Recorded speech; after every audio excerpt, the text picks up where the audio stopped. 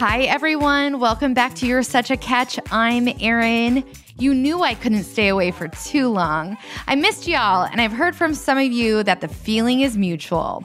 So I'm going to be releasing a few bonus episodes while we're in between seasons. Some will be original content, and others will be collabs like this 3-part series I'm introducing today. Y'all remember my sweet friend Christy Katzman? She's the host of the She's Unscripted podcast.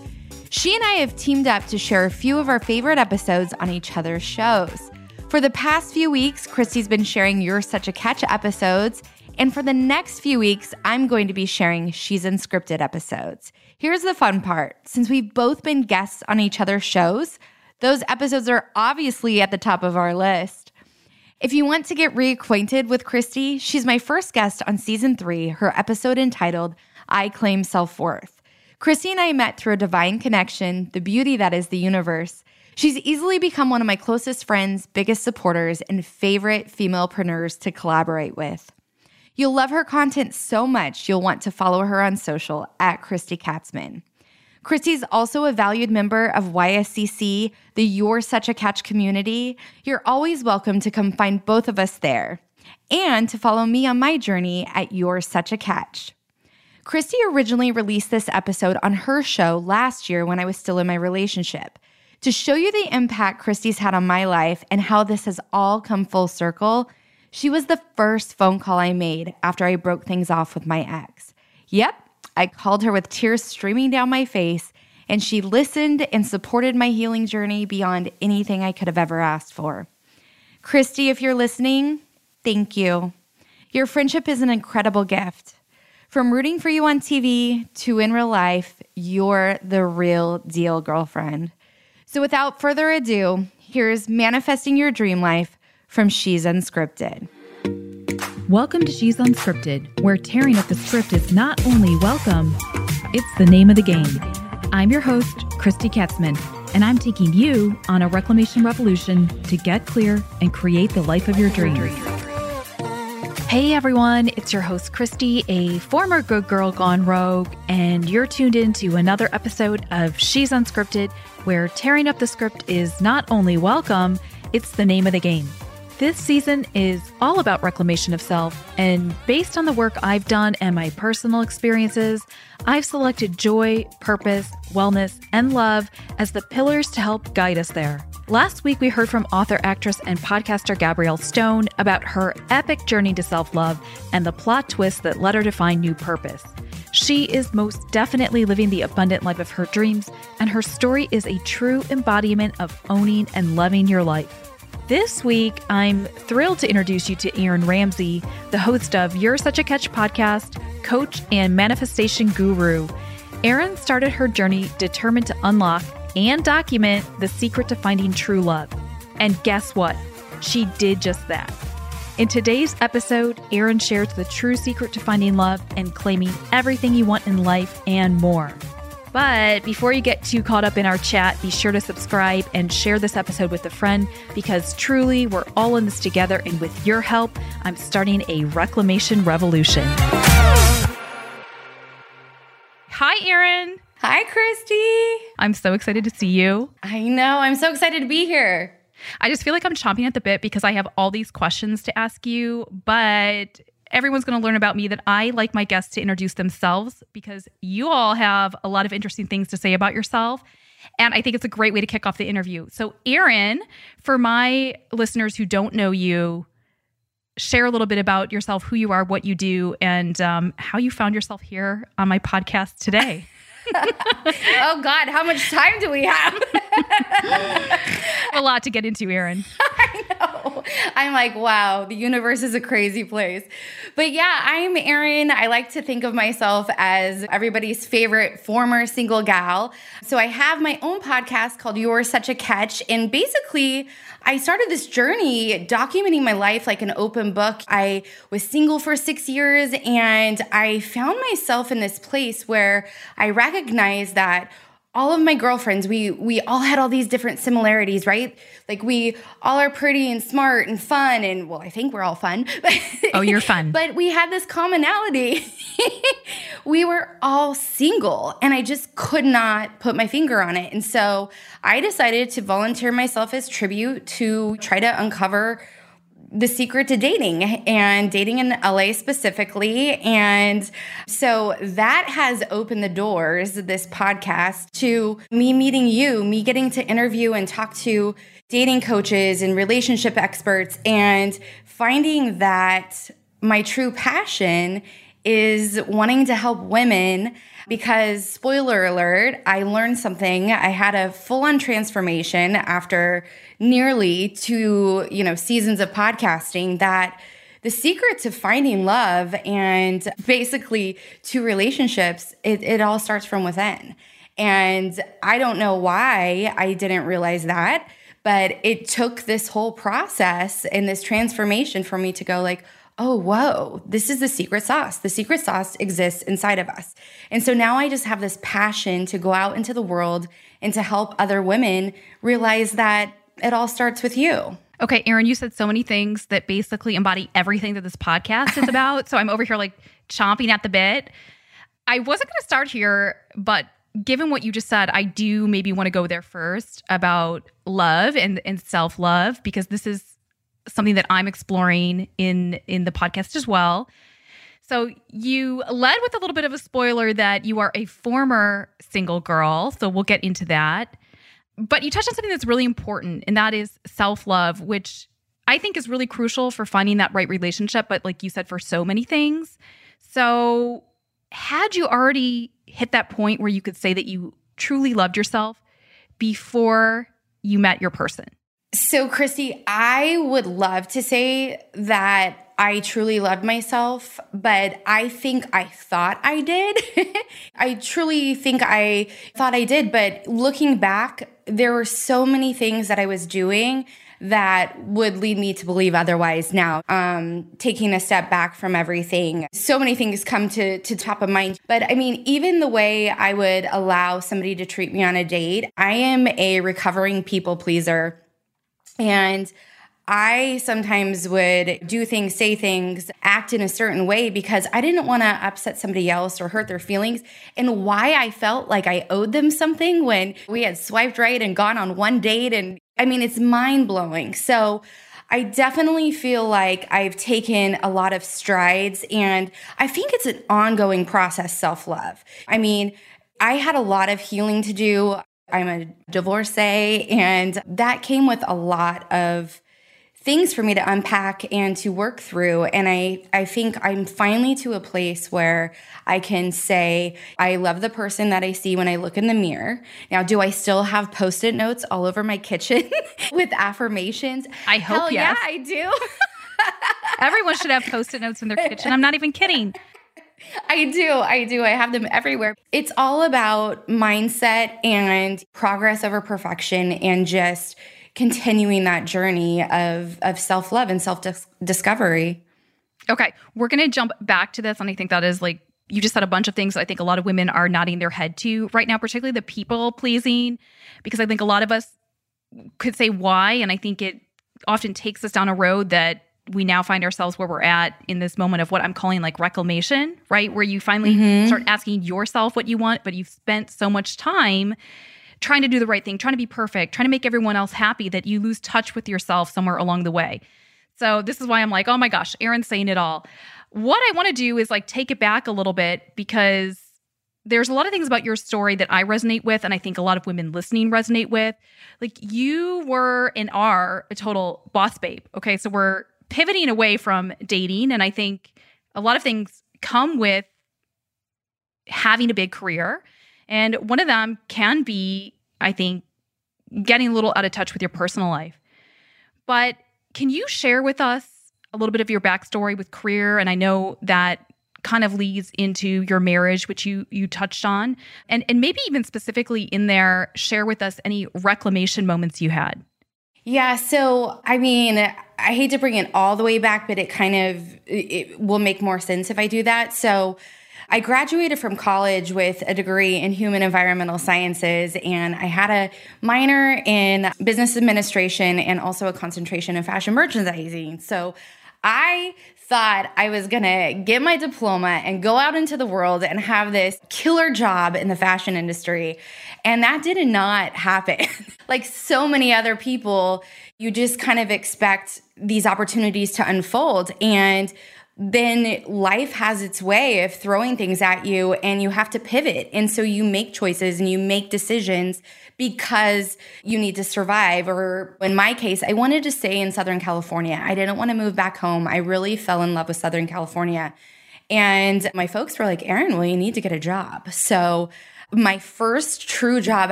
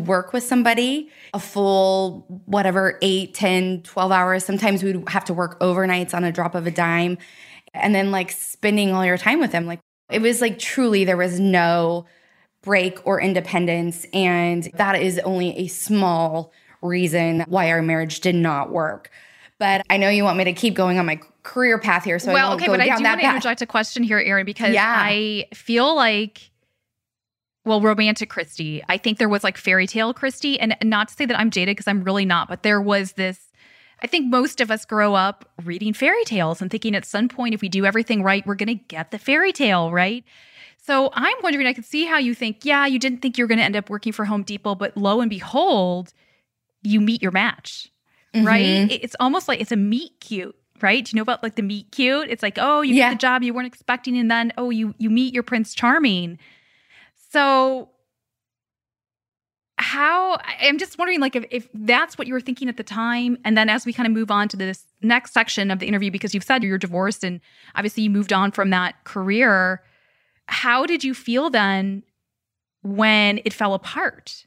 Yeah. Because I have had those moments, Erin, and I think the first time it happens in a major way, it rocks your world. Yeah. Well, I have to say, we were such good friends. Like, I was in my early 20s. I wanted to have fun, and it was fun. We could work all day, and then we could go to the bar and have a great time and pop up real early in the morning. And it was as if nothing ever happened the night before, and you do it all over again. And that was great. And I truly do believe that we were in love. We were in love. But I think we had some fundamental things that were missing, that when I came out of the relationship, that fairy tale where it's kind of all based around love and those other things kind of don't matter, because we don't see that in a Disney movie, right? We don't know. I mean, I guess some of it we could potentially know, but like we were raised vastly different. We had quite a few different beliefs on things. And I don't think that people can have a successful relationship when they have two different perspectives, but I don't think we had the tools to communicate properly and to kind of work through some of those issues. And I think you have to have both parties who are willing to come to the table and go, okay, we see vastly different on this subject matter, and that's okay, but like, here's how we're going to move forward and progress. But instead, what happened to us is like, we moved forward, but we grew apart, if that makes any sense.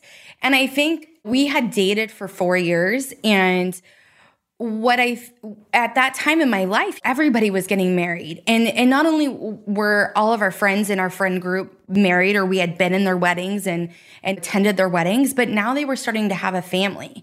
And so I think there was a pressure there, because everybody kept asking us at the 4-year mark, well, when are you guys getting married? And again, that people pleasing, and it wasn't even like my folks or anything. They've always kind of taken a back seat, like no pressure for marriage or grandkids or anything like that, which is nice. In your friend circle, that happens a lot. And it's kind of like, oh, well, we don't have a reason to truly break up right now. So maybe we should be taking that next step, doing what everybody else is doing, keeping up with the Joneses, if you will. And so we made a decision to go through with it and did the big old wedding and everything. But in hindsight, I think I knew, like, I can recollect a moment in time where I actually was sitting at our kitchen table and addressing our invitations, kind of having like a pit of a feeling in my gut, like, ooh, maybe this isn't the right thing to do. But at the same time, I was like, but I'm so invested. Everything's in forward motion right now, and that would be terrible if I called off the wedding. And so I went through with it. And I honestly believe that I would still be married to this day if he hadn't been the one to come to the table and say, I don't want to be married and I don't want to have children, because I would have probably stuck it out thinking divorce isn't the right call. Like, I made a commitment for life, and which is a scary thing to think. It is scary. And I'm like nodding my head over here because I can relate so much. I say this, I haven't talked a lot about my marriage. I had a very brief marriage. It was a very extreme divorce. It was a very extreme situation. It was god awful at the time. But looking back, I'm so thankful that it was so extreme, because I would have stuck it out too. Mm-hmm. And even if he had turned out to be the nice guy I thought he was, I was inadvertently settling, because I was a little bit older. I was at that point, and the biological clock was ticking. I didn't think I was at the time, but I think, oh my gosh, thank goodness, actually, he didn't turn out to be the nice guy, because I would have had a nice life. And it's like, I haven't been the girl that wants a nice life. Like, I've been like off to the races since kindergarten. I mean, I like joke about this. So what the heck did I decide that nice enough was good enough? And as awful as that time was, I totally relate to that. Because if I hadn't been forced to basically file for divorce, I would still be in that marriage. Wow. Yeah. Yeah. So I get that. It's wild to think about. There's times in my life where I almost forget that I was married. But then like all this chat about dating and relationships all the time, I have to remind myself because I want to be able to help other women just like you're helping other women, right? Because when we talk about something, we're able to then relate to somebody else. And I think to the people out there who may have like wanting to get out of a relationship on their heart, I think it's great that we can say, look, we made it through a divorce and like we're stronger and better because of it. Because I can truly say, I said this on my podcast, I said, if I passed my ex-husband on the street, like the two words I would tell him are thank you, because he honestly gave me a second shot at love, at life, at it. I mean, at it all. And Yes. It took a while to realize that. I mean, because there was so much hurt and this feeling of almost failure. I mean, like you, like I've always been kind of this high achiever. And in any other thing in life, you can try harder, apply more time to it. You can improve your skills or whatever. But the thing about relationships is it requires two people to want to do that. And when the other person isn't willing, you're at a loss. But sometimes it ends up being a gain. Yeah. Really random side note, but I have to ask you, Erin, because I'm laughing because I do this. So do you check single on like your medical forms? Like, you know how it says like divorced, married, single? Mm-hmm. I totally check single. I was like, I'm not defined by divorce. It is ridiculous. And this isn't even about me having a short marriage. I don't care if my marriage was long. I was like, why would that change anything? I've always been independent. I was the breadwinner in my relationship. I'm thinking, what does this even mean? That question gets under my skin so bad that now I'm just like, single. Yeah. And I feel like a total boss when I check it. I'm just like, no hesitation. I love that you do that because I do the same thing because I love it. I just dislike it altogether. I'm like, why? What does that mean? Why do you need that? Like, and what's the difference? You know, like the married I got because maybe you have joint insurance but that I just like, I don't get it. It drives me crazy. So anyway, like total random side note, but I think I had to fill out a form recently and I have reached this point where I don't feel like an ounce of guilt checking single. Yeah. It's like a milestone. Right there with you. Yeah, I want to shout to everyone else in the waiting room, check single. I'm like, don't check that box. Okay, so take us to what comes next. So this is like the first big pivot, right? This was like your first big pivot. Yeah, pivoting in relationship. You're pivoting in your career. So what happened next for you? Yeah, so. Man, I had already actually switched jobs during the early years of our marriage, which I do also kind of think attributed a little bit to the hardships that we faced. So my ex-husband, he lived by the beach when we met. And so his lifestyle was going and surfing every day. And because of my job and my work, we moved further and further away from the beach. Like if he knew that I lived a mile and a half away from the beach now, he'd probably be like, really, Erin? Because at that time, I think it was probably like a good 45-minute drive or whatnot for him to get from our place to the beach. But I had already transitioned to a job in the automotive space. So my uncle, who actually helped me get the job at Home Depot, he was going to buy a car. And he said, Erin, this guy's looking for an executive assistant. Like, I know you're kind of tired and burnt out from the hours at Home Depot. It wasn't really what you expected. So why don't you give that a shot? And so I went with my uncle to the car dealership. He picked out his car. And while it was getting washed and, all fixed up, we went out to lunch. And I wasn't dressed, Christy, for like an interview. I mean, again, I was like so young and didn't like put two and two together. So I think I showed up in like jeans and a white t-shirt and we went to In-N-Out Burger and also my uncle's there. So it's very casual, but I take one bite of my double and the sauce is like bloop bloop onto my shirt. And I was like, all right, Erin, well, he's not going to call you back. So there goes that. I kid you not. This is like true story. You left a lasting impression, Erin. He's never going to forget you. I did. But apparently he didn't mind. And so he emailed me or called me. And I think I started that Monday. And God, I mean, that one little funny interview at In-N-Out Burger led to 16 years in the automotive space. And once you're in, most people don't get out of automotive. And so just to give you a little bit of like a timeline of me in the automotive space. So started off as that executive assistant, did that for about a year and a half. And then my boss actually was let go. And so I no longer had anybody to be an executive assistant to, but the company didn't want to lose me. And so they said, well, we have a job in marketing. So applied for that, got the job in marketing. But the whole time I was watching this department, and this department was kind of floundering. And I kept going to my new boss going, put me in, coach, I can turn this around. I've got all these ideas. And he kept telling me, Erin, you have no experience. Like, why would I? No, you haven't managed anybody. Like, I manage people at Home Depot, but you haven't managed anybody here. And I'm like, no, really, I can do this. So one weekend I went home and I wrote a business plan. And Christy, that Monday morning, I came into his office and I said, here you go. And I said, let's go over this. And he said, all right, I'll give you 30 days. And 30 days turned into 7 years. And for my work in that department, I grew it from 3 people to 20. We were selling over 125 cars a month out of that department, bringing in $500,000 or more in profit. And I was recognized as 40 under 40 in automotive news. So it worked out. Yeah, that's amazing. How old were you when that happened? I mean, obviously under 40. Yeah, I think it was 32 when I was recognized in automotive news. Yeah. Okay, first of all, what was in the business plan?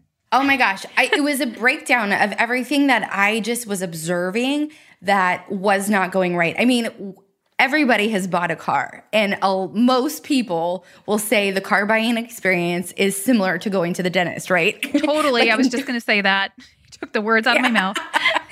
People think of car people like they think of like lawyers, like everybody's just terrible, right? So my whole goal was, I was just being myself. I was like, you guys know, you answer the phone like this, and when you tell somebody you're going to do something, you do it. So my whole department existed because somebody else really couldn't follow through, if that makes any sense. Yeah. So we were the nice, friendly voices on the phone who scheduled your appointments or followed up with you to find out why you didn't buy the car. And we also took all inbound sales calls. So it's so much better to get somebody who's ready to answer your questions directly and actually be helpful versus somebody who's like trying to eat their Del Taco and go smoke a cigarette or whatever's happening. I mean, not everybody's like that, but there was a lot of it. I'm in sales, so I totally relate to what you're saying, because I remember when because I went for being an acupuncturist and switched into sales in the natural products industry and took off right away, and everyone would be like, well, gosh, what are you doing? I was like, I don't have a secret. I think I'm just being a good human. I think that was the truth. It was a sad reality that just by knowing what I was doing, being passionate about what I was doing, being honest, delivering, doing what I said I was going to do, the sales came. Yeah. I was like, well, just be a good human. So like, I'm sort of laughing because I totally get it. A lot of times there isn't this like big secret. It's kind of doing what you know you should be doing. But I have to give you a shout out though, because clearly that's inherent to who you are. So that feels very natural to you. And I think maybe some people just don't get it. It's not how they operate. So it's interesting. Okay, so I have to ask you, because automotive, again, this is far from fashion, Erin. So you pivoted out of Home Depot. You now land in the auto industry, turned into a long piece of your career. What made you want to stick around? Oh, Christy, I mean, I hate to say it, but the money. I mean, the automotive space is one of the only industries I know where even somebody who doesn't have a lick of an education can make hundreds of thousands of dollars. And they're still making hundreds of thousands of dollars. And I don't think I'm totally motivated by money, because obviously I'm making a major pivot right now and still figuring everything out. But what I think I am motivated by is an Atta Girl and seeing my name on the leaderboard and breaking records and having somebody be proud of me or accomplishing a task with a team. And I really felt a sense of obligation. I mean, obligations is a bad way to phrase it, but I built that department with my blood, my sweat, my tears. And those women that worked for me, they truly became friends. And that was hard too, because here I am, a people pleaser, and I'm trying to make everybody happy. And now I'm a manager. And for people who don't know, in the automotive space, like typically the only department that's full of women is the business office. And so here I created this whole sector of, it wasn't like I was only trying to hire women, but men weren't really applying for those positions. But I found this sweet niche of moms who took a pause from their career to have and raise a family And then when their kids were grown or in high school, or they felt like they want a need to get back into the workforce, nobody would give them a shot. So I had this like flow of women who wanted to come work with me.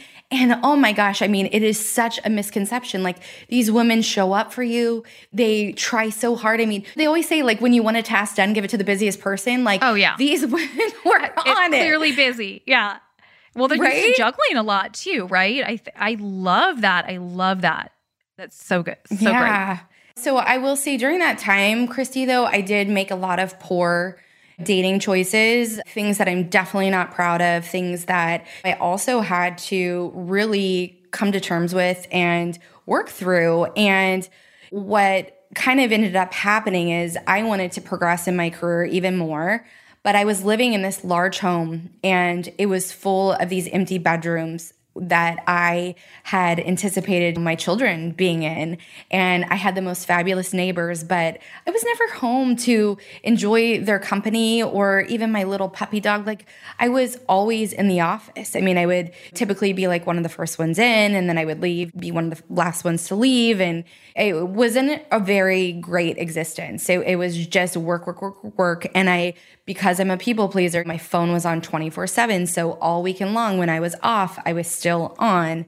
And I was always giving my cell phone to customers and stuff. So I was just always being helpful Honda when I really should have been looking out for Aaron, and I wasn't doing that. And then I wanted to kind of move up again. And my boss was like, just like he was the first time, Aaron, you haven't done this. You don't have this skill set. And I'm like, but what do you mean? Like, I just did this. I just proved you wrong, you know? I fortunately had a wonderful mentor in the car business. We still talk today. He's been on my podcast. He's fabulous. And he said, Aaron, like, why are you limiting yourself? He's like, why don't you make a list of everything you want in a dream job, write all of that down. And he even said, like, I don't care if it's like superficial. If you want to look out the window and see a palm tree, write it down. And I did. And after I won 40 Under 40, my phone started to ring. And I had this one opportunity of this company. And I remember distinctly, we used to go to Las Vegas every year for a big convention. And I'm at my current company's booth passing out Tootsie Rolls. And I look across the way, and this company has a live DJ, and they have a fully stocked bar. And everybody is just in a great mood, buzzing around their booth. And I'm over here trying to get people to sign up for free money, but they're not doing it because they're over there dancing to the live DJ and enjoying a Bud Light. And so I thought, well, that's where I want to be. And so when that company called, I went and got that list out of my pantry. My pantry is like my storage place for everything, weirdly. And I found it, and every little thing was checked off that list. But Christy, I had no idea what I was getting myself into. None. Okay. I feel like you just gave us a teaser because we're talking manifestation here, which I'm a huge proponent of. It's something that I'm really digging into right now. And I know that we're not going to talk about this yet, Erin, but I want to let everyone know that Erin manifested her unicorn. So remember how she said she's not single anymore? This manifesting and creating a list came into play there too. But let's stay on the creating a list for, was it career or was it just the life that you wanted? Did it encompass both? And do you remember anything that you put on the list? I do. I looked for that list. I found the notebook, but I must have taken the list out of it. But I do remember things because one thing for me, after my divorce, I was kind of on an island. I wasn't near any family. So it was really important to me to live closer to family. So that was one of the things very high on my list, just to have like a support system. Not that I didn't have great friends, because I had the most amazing friends that I still keep in touch with to this day.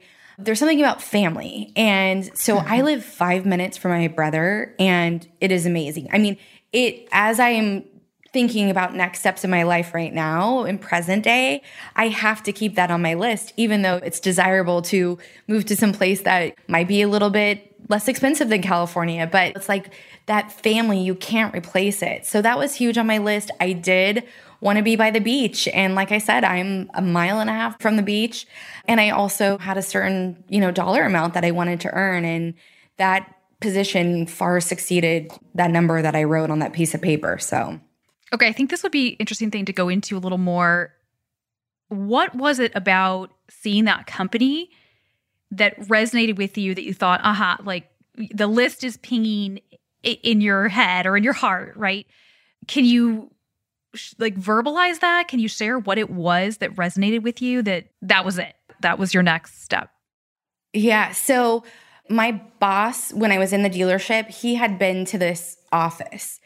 And Christy, if you could have gone to this office, let me just tell you what our life was like, okay? We were so spoiled. So we had a chef. There was a chef. Oh my God, every day I already you could am get in love.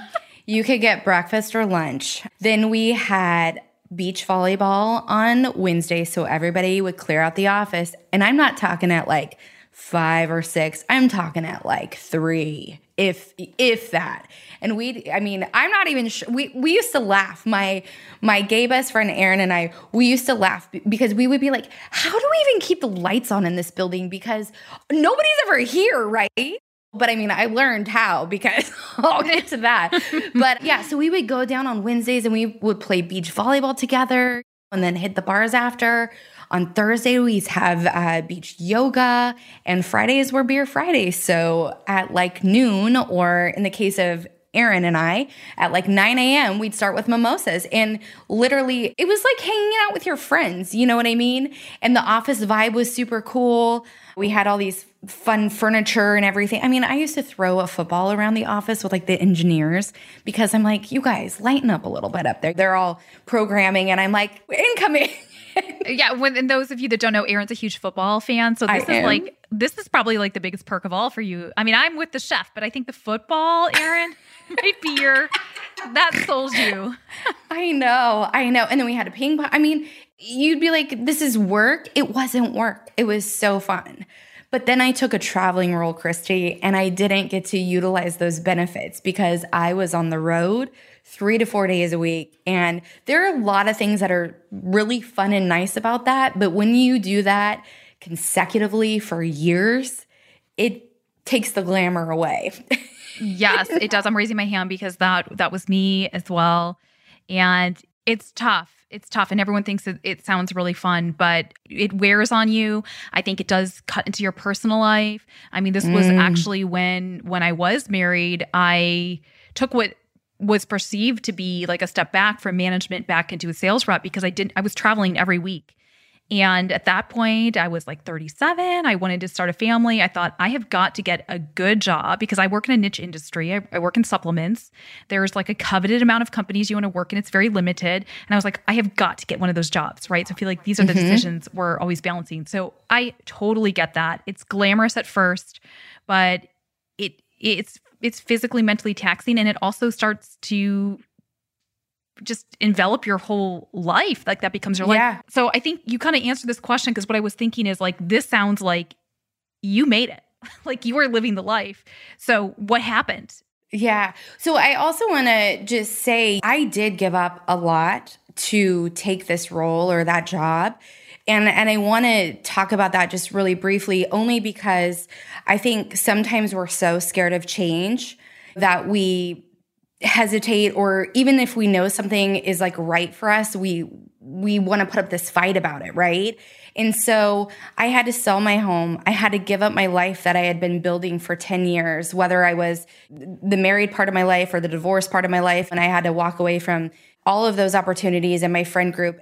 But what I will say is, looking back on it now, like I would make that decision time and time again, because where I am now and the synchronicities and the blessings and all the things that came from the universe once I just said yes and moved into motion. I could have never predicted all of these fabulous things. Like, it's so much greater than we have in our own head. We just have to listen and trust and go with the flow sometimes. So that's a big takeaway, right? Huge. You have to take a leap of faith sometimes. And like I'm saying, like I know people like I went to high school with who have never left my hometown, who still work the job that they had in high school. And I just wish for them. And sometimes that's fine for people. Sometimes people are perfectly happy doing that. But like for me, like I always knew there was so much world out there and there was so much like beyond my comprehension that I wanted to be involved with and that I wanted to say yes to. it's scary. I mean, let's just be honest, like it's scary. And I don't think that stops because we're presented opportunities all the time, like whether or not we take them, but which we can dive into as we continue this conversation. But I just have to make that very clear. Like I still had to give up some things and kind of get out of my own way. Yeah, I think that's a huge one for women. I think we can get in our own way. And I think it's because we feel like we have to be 200% sure that we can do something or that we're qualified to do something. Like, do you know how many men like say yes to a promotion, flat out don't have the qualifications, but don't question themselves? I don't know. This is like a female thing. So I love that you said that because I think it is, I almost see sometimes the getting out of your own way is the saying yes when there's risk or when you're not sure. I do love that you pointed that out. I think that's a really good thing. I'm like laughing right now because I recently just randomly watched Yes Man with Jim Carrey. Oh,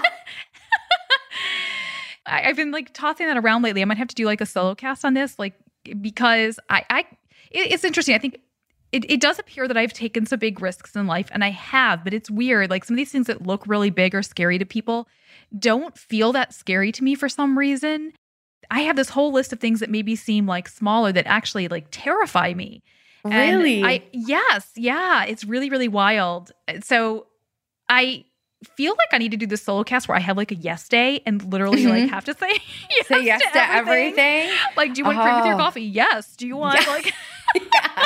Well, Shonda Rhimes has a book like The Year of Yes. Oh, yeah. I don't know if you've read it, but I haven't read it.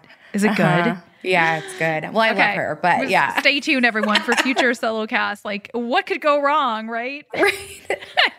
I'm thinking of terrible scenes from the Jim Carrey movie, and we all know what can go wrong. Okay, so I love that, Erin. So what happened? I guess what was the sort of collapse of this empire? Yeah, so I mean, here's the like beautiful thing about the universe, right? It's always listening. And I think like I was under some sort of assumption that here I am building my career and working. And I'm not even sure what I was working for exactly because like I said, even though the money was great and it was affording me this wonderful lifestyle, like I didn't really get to enjoy any of it, right? Because I would get asked to go to girls' night or whatever, and I would have to kindly decline because I was flying to Seattle or Texas or, Florida or wherever. I covered 32 states. I mean, I was always on the go. And likewise, I always wanted a partner in life. I wanted somebody to share things with. I wanted somebody to go to the Charger games with me. That was huge. I was like, I hated having to go in the 11th hour and be like, who wants to go to a game with me? I mean, it's silly, but it's like depressing. It's like, God, I just wish I had somebody who wanted to go and share this experience with me. But I would get asked out on dates, and it was always like, well, how's 3 weeks from Tuesday? And we all know that we're in a reality right now where everything is instant gratification. I mean, people can't even watch a 30-second TikTok video. They have to scroll to the next one. And so nobody was going to wait 3 weeks to go on a first date with me or have a second date with me. Or if they did, they were going on multiple dates in between. And so I don't want to use the word competing, but the likelihood that I was going to progress in a relationship was so minuscule. And that was hard because I had to come to kind of like a realization like, whoa, I'm giving so much of my time, my energy, my effort. The best hours of my day when I'm giving to a company that I didn't know at that point in time, but later would learn didn't really offer that back to me in reciprocation. And so then this little thing called the pandemic hit. I was working from my kitchen table doing the same job that I did on the road 3 to 4 days a week, in and out of hotels, rental cars, airports, not even knowing what floor of the hotel I was staying on, because last night I was on floor 15 and tonight I'm on floor 5. And am I at the Hilton Garden Inn or am I at the Courtyard Marriott? I can't remember. I'm loyal to both, to both hotels, which was funny in itself. I'm doing this all from my kitchen table. I'm still working long hours, but I'm sleeping in my own bed. I have a routine now. I'm able to work out. Couldn't really eat super healthy food because everybody took all the food off the shelves and out of the freezers here. And one day everybody here was all vegan, gluten-free, keto, whatever. And now it's like everybody's fending for themselves. But I found myself going, whoa, like there's more to life than chasing being number one in the country or President's Club or whatever it was at the moment that I thought I was getting from giving my best hours, my all, my blood, my sweat, my tears to this company. And so I took the pandemic to continue to date. Like I also thankfully recognized just because the world is stopping doesn't mean like our dreams have to stop. And I had interviewed an author, her name's Sarah Centrella. I had interviewed her for the podcast, and she's really big on vision boards and manifestation. And I read her book, and I'm huge on self-development, and I do the homework because there's value in the homework. And actually, that's where the value is. It's not necessarily in their words, but it's in you putting pen to paper. So it was September, and I had just come off the 3 best months of my entire career. In June, I was 200% of my lofty sales goal during this pandemic from my kitchen table. Again, I was not traveling, not taking clients out to dinner till 2, 3 in the morning and picking up $1,500 bar tabs. That was no longer. I was making my own cold brew from Trader Joe's and sitting at my table for hours. And July was 185% of my lofty sales goal. And then August was 150. And I mean, I was pacing for my best year yet. And then I wake up one morning, and my typical practice is I wake up, I don't check my phone, I go straight, make my cup of coffee, do my gratitudes. But for whatever reason on this morning, I picked up my phone and I noticed I had a string of text messages. And that wasn't abnormal. And the reason why I made sure I adhered to my gratitude practice is because when you're on Pacific Standard Time and the majority of your team is on Eastern Standard Time, they've been working for several hours before you.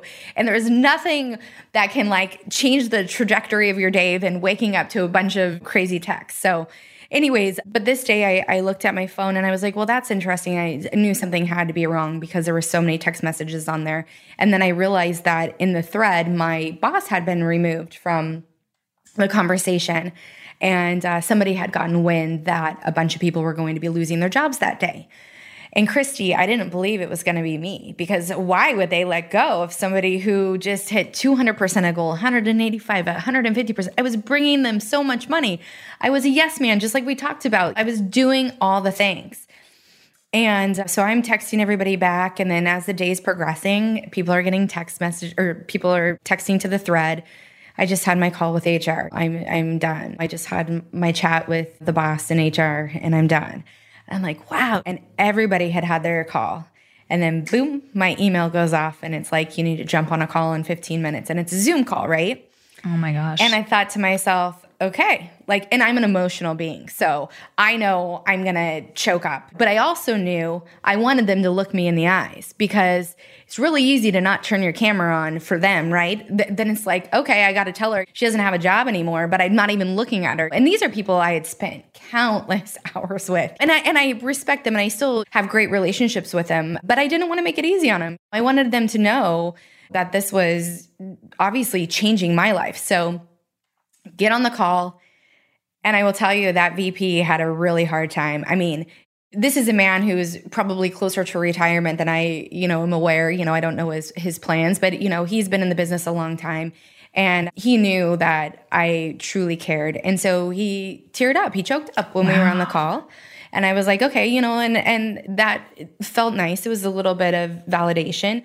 And then I hung up on that call, and I experienced the gamut of emotions.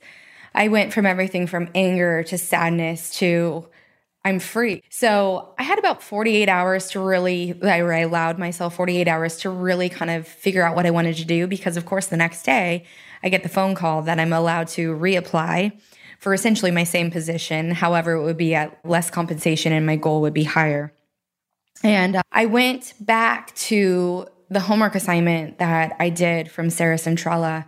And one of the exercises was write out where you'd like to see your life in 5 years and depict what your day looks like. So I really started flipping through all that homework. But when I got to that section and I read it, I kind of smiled, because that job didn't exist in my 5-year plan.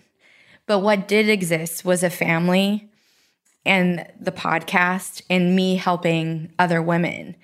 And that for me was all I needed to make a decision. And it wasn't a popular decision with my friend group or my coworkers or even my parents. And I think that was the first real moment where I didn't people please and do what I thought everybody wanted me to do, but rather I did what Erin wanted to do. And was it scary as hell? Because true transparency, I'm still figuring it out. And I just celebrated my 1 year anniversary of losing my job. That was September 18th. If I could even explain to you all the amazing, wonderful synchronicities and things I've been able to do and experiences I've been able to have or manifest. I was walking back from, and I'm jumping ahead, so sorry, but I was walking back this weekend from a hotel. We were at a conference and it was raining, Christy, and we held the umbrella up and we walked in the rain and we just took it all in. And I thought, this is living. Because any other time when I had been in a place for work, I never saw the outside of my hotel room or a GM's office or a fancy restaurant that I had to be on for. And so to be outside and like most people would probably be going bananas because it's pouring down rain, but I was just like, this is living. You know what I mean? Like this is living. Like yes, everything is all right in the world and I'm here for it. So okay, Erin, this was your reclamation moment, not the rain. That's just very romantic. But I'm going back to you thinking about applying for that job and making the list after you read the book and sort of realizing that's not it. Mm-hmm. That's a reclamation moment, right? Like that was it. Yeah. I love it. I love it. And then I think this is something because this whole podcast is about reclamation. I have been saying this a lot to people lately, and it's a big aha moment that I had recently as I'm continuing on my journey. I think for a lot of us women that have done a lot and tried hard and we're always self-improving and we've put ourselves out there, I used to keep trying to grab more, be more, learn more. What next? What do I have to do? And then it sort of like hit me recently that nothing. And what I mean by that is like, this isn't about reinvention. It's about reclamation. It's about really understanding who you are and all that stuff you have inside you and all the stuff that like you've been learning all these years and taking it to actually create the life that you want, right? It's a reclamation. It's not having to really reinvent yourself or start over again, but it does mean checking in with yourself. And I think so many of us as women can relate to following different scripts, following the shoulds, doing what we think is going to be enough or make us successful.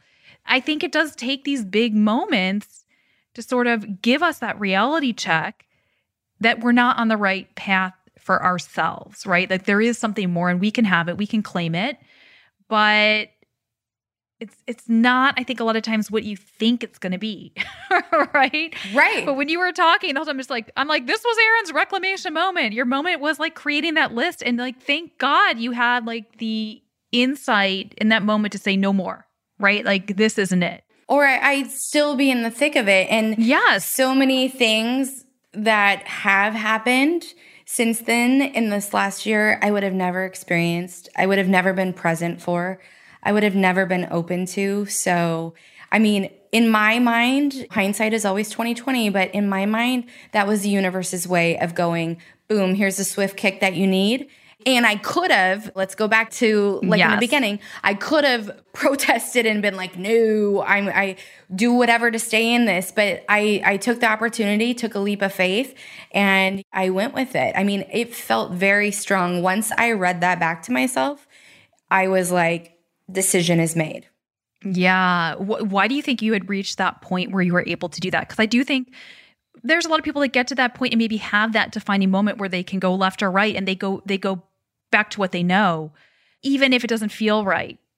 What had happened that you were in that place, do you think, where you could realize you wanted something different? You wanted something more. So many things, but I think I was losing myself. And I think that job opened me up to some things that weren't really aligned with my moral compass. And I think that's difficult. And I'm going to recollect one moment in particular. So when my gay husband or my gay best friend, Erin, who I referenced earlier, when he used to work at the company, that's how we met. I felt always protected because he was always with me, and it was a deterrent to other people because we were like bosom buddies, following each other around and doing everything together. And he looks out for me. He looks out for me still to this day. So grateful for him. And after he had been let go of the company, and that's another thing I can think of off the top of my head, at least 5 very close friends who all were let go, from the same company. But we would go to Vegas every year for this sales convention. And when you put thousands of sales employees in one space and you're feeding them alcohol, things are bound to happen. And I remember on this particular evening, I had not 1, not 2, not 3, not 4, but 5 married men all try to basically get me to go up to their hotel rooms with them. And at one point I just grabbed my heel, took my shoes off, grabbed my heels, went up to my room crying. And I thought to I didn't have my protector anymore. I wasn't strong enough in my own voice to shut it down because fearful, I have to work with this person tomorrow. I have to collaborate with them on client deals and that. And I'm not going to go talk to a manager because then they have to go. And and it's this whole cyclical thing that it was messy. And talk about the Me Too movement, right? And those moments were so sad to me. And why was I subjecting myself to that? Why was I making those choices to be in those settings? And I was at a company that wasn't really protecting me from that, right? So I think thinking about those times, and there were plenty of those times, not even just with people inside the company, but with my role in having to take people out and wine and dine them, that I was I want more for myself. I'm ready to throw the towel in on that. And I'm ready to swap that for changing diapers and trying to juggle taking a shower during the day because I'm with my little one, or learning how to cook. Whoa, so that I can contribute to a marriage or whatever. You know what I mean? I just had this moment where I think I was so in my, masculine energy because I had to be, right? I had to be doing to stay competitive. I had to be kind of one of the boys, right? To leverage that to get things done, and always on the go. I was never really in my divine feminine. And I think that I recognize that. And I'm as much as I'm a tomboy, I want to embrace my femininity, and I want to still have that partnership, and I still have this dream of having a family, and the path that I'm on is not taking me there. Yeah. And I think sadly, a lot of what you just said, a lot of us sort of brush off because it's been normalized. I think that's changing, but it's been normalized. So it does take these moments for us to go wait a minute, what the heck am I doing? This is actually not normal, and this is not okay. So as we kind of wrap up, Erin, this is leading me into some of these perfect. I want to try to put some bows on things because you've said so many great things. But even with that in mind, what you shared, looking back, what do you feel like you gave up for success? This definition of success that I think a lot of us have been chasing for most of our lives. Right. I think I gave up some of my authenticity because I wasn't staying true to myself. I was trying to be somebody that I wasn't. I was trying to be somebody who did the things and performed it in such a way to get that recognition or to get that pay bump or to be competitive with the guys who I knew were probably making more money or would get promoted faster. And I think not having anything tying me down, just being a single person and being able to devote 14, 16 hours a day to what I was doing allowed me to do that. But at the expense of so much, my health, my happiness, just a sense of security, and looking in the mirror and going, okay, I recognize that girl. I know who that girl is. And I think I lost that, and it had to be found again. And like I said, I'm still kind of a work in progress right now, but I will tell you that the girl that I am right now, when she wakes up out of bed and she's got a little bit more pep in her step, she leads life a little differently with much more of a servant's heart and just this overwhelming passion to just help others. And even if it's not in dating and relationships, maybe it is in making a different career choice or getting out of a situation that isn't healthy or whatever the case may be. The woman that I am right now, I like this this woman a lot better. Well, I didn't know the other Erin. I'm sure she was fabulous, but I love this Erin, so I'm rooting for her. Thank you. You kind of answered this, Erin, but I want to pull it out a little more because I think it's really important, because I do think a lot of us lose, like, we get out of touch with our authentic self from a very young age, especially women with all the people pleasing. So how were you able to kind of get back in touch with the real Erin? And then you kind of said this, but how would you define success for yourself today? So getting back in touch with my real self, I mean, I think that was just kind of accepting, like, we're all uniquely different. And I knew from a young age, I was never going to be like a size 2. Like, that's just not who I am. Like, I have curves and I've got a booty and these things. And rather than like wishing, I mean, even my hair. So it's so funny.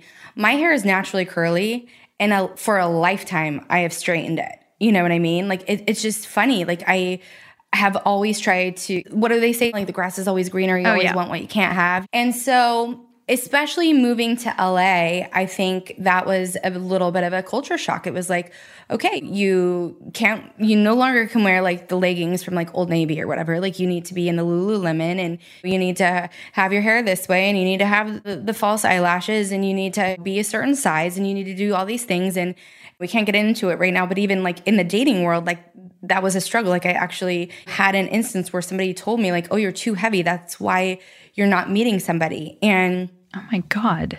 And I could have listened to that and internalized that, but like, I knew, like, I had enough common sense to go, no, like, you're a healthy person. Somebody else's opinion doesn't matter. And so I think when I started to honor myself, it felt so good. And it took a lot, because even after my divorce, like, if you asked me, Erin, what's your favorite color? I would be like, I don't know. What's yours? And then you would tell me. And then, like, I might, for a moment, even if you said like blue or something, I might be like, oh, maybe that's my favorite color. But the truth was, like, everybody else from an outsider's perspective is like, everything you own is pink. Pink is your favorite color. But like, I had to relearn that, you know what I mean? And so during the pandemic, my company, before I was let go, they offered us 8 free counseling sessions. A handful of people took advantage, and other people were like, don't need it, right? I was like, hell yeah, I'm going to take advantage of that. And I did. And I never saw the woman's face. If I heard her voice, like if we were in the grocery store together and I heard her voice, I would like turn around and give her the biggest hug, even if she had her mask on, whatever, because that woman changed my life, because she basically would do these very long pauses because she knew I knew the answer, but I didn't want to say it because I was waiting for her to validate my point. But she led me down this path, and she helped me basically realize who I was and find myself again. And I'll forever be grateful to her for that. I mean, again, you have to do the work. Like, I did the work. I did all the homework assignments because, like I said, I love me a homework assignment. She gave me the exercises and the tools to kind of do that and pull it out of me. Thank you so much for joining Erin and me for this episode of She's Unscripted, where we dove into the importance of self-love for not only manifesting the relationship of your dreams, but as the gateway to true happiness. If you loved our conversation and want to hear more, you're in luck, because I'm releasing a special bonus episode with Erin tomorrow, where she discusses my 4 pillars of joy, purpose, wellness, and love. And trust me, she's serving up some great tips that you don't want to miss. In the meantime, be sure to follow me on Instagram at Christy Katzman so you don't miss a beat. And you can learn more about Erin by following her on social media at You're Such a Catch, or tuning into the new season of her podcast, where she's talking all about claiming more. So until next time, keep it real, dream big, keep taking action, and know I'm in your corner every step of the way. You've got this.